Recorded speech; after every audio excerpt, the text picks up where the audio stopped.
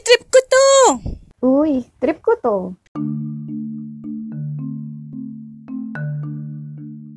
Trip mo, trip ko.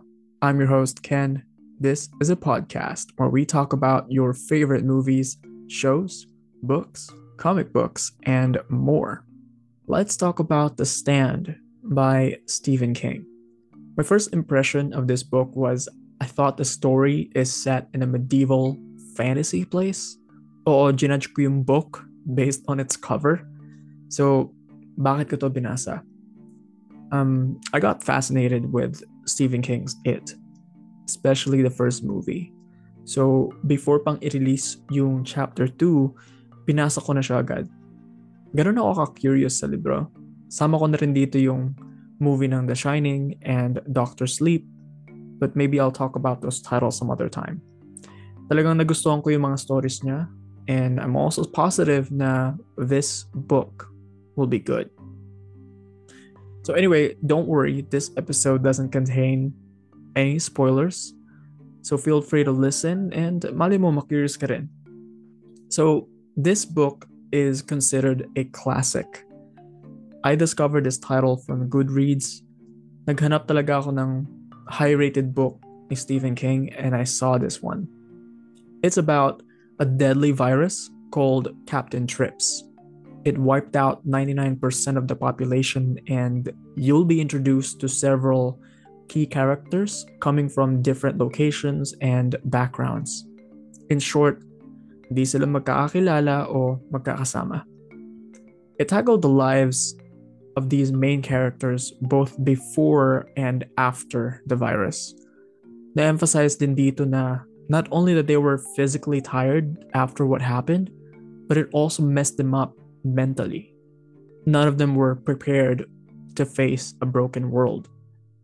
Sa sobrang unique nila sa isa't isa, meron ditong character na kaiinisan mo, yet you somehow get where this person's coming from. Transformation rin kasi to for the characters involved. It's a test of morality and survival. May mga tension din dito na depending on whose character you're rooting for, you can almost wish that you can whisper to their ear and give them instructions. Almost the same feeling when you're watching a horror film and you want the main characters to run for their lives.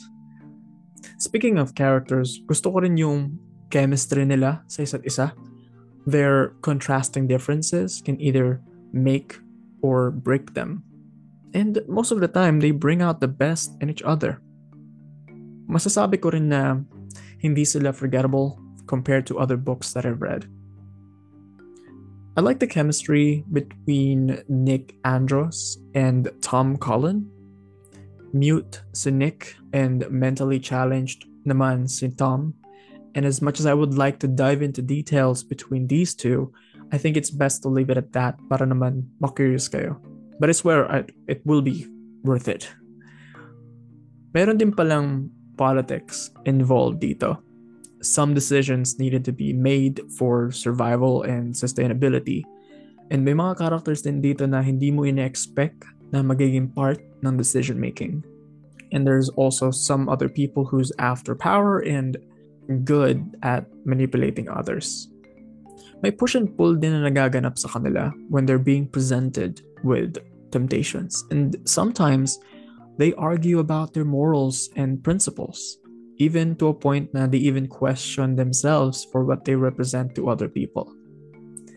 They all knew that society needed to be rebuilt at some point.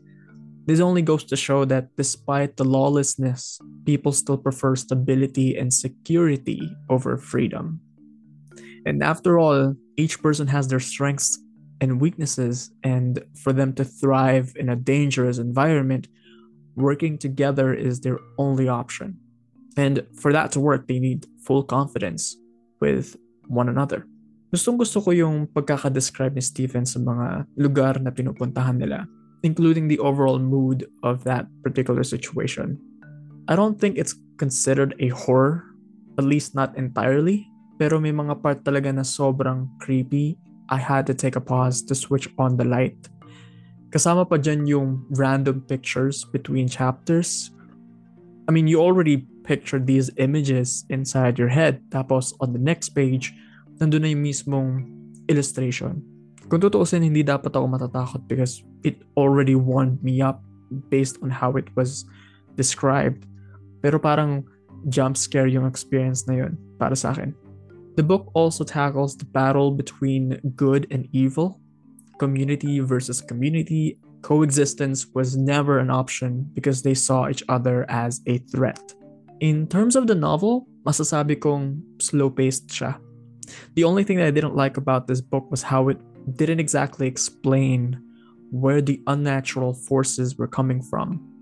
You see, survivors aren't the only ones who were there. There's something else completely unknown, and I just hope that Stephen took this chance to explore why it even existed in the first place. Gusto ko kasi talaga yung may maayos na origin ang isang bagay, tao, or lugar. And I want it to make sense when nothing makes sense. Pero ganun pa man, adding this mysterious element as a crucial part of the story made it all the more interesting. Kada buklat ko, never akong nabore. In fact, sinadya ko talagang pabagalin yung pagbabasa para ma-picture ko sa utak ko kung ano yung nangyayari. And come to think of it, timely talaga yung pagkakabasa ko nito dahil sa pandemic. And reading this can make you feel anxious about viruses and symptoms. These survivors didn't survive because they knew any better than those who perished. Tingin ko, apart from the plot armor, talagang nakasurvive sila dahil it's meant to be. Gusto ng author . But joking aside, perhaps we can call it destiny. Pwede ring redemption and discovery of oneself. Habang binabasa ko to, napapaisip din ako kung saan ko mahanap yung sarili ko in the middle of all this. And knowing myself, I probably wouldn't last long kahit maging immune ako sa virus. I can say na this is well written and well thought out. Hindi rin siya predictable, and you will always root for these characters, if not for all of them. And overall, na-enjoy ko to, and I'm giving this book a 4 out of 5 rating. Hey listeners, did you enjoy this episode? If so, follow us on our Facebook and Instagram at Tripmo Tripko Podcast. Take care.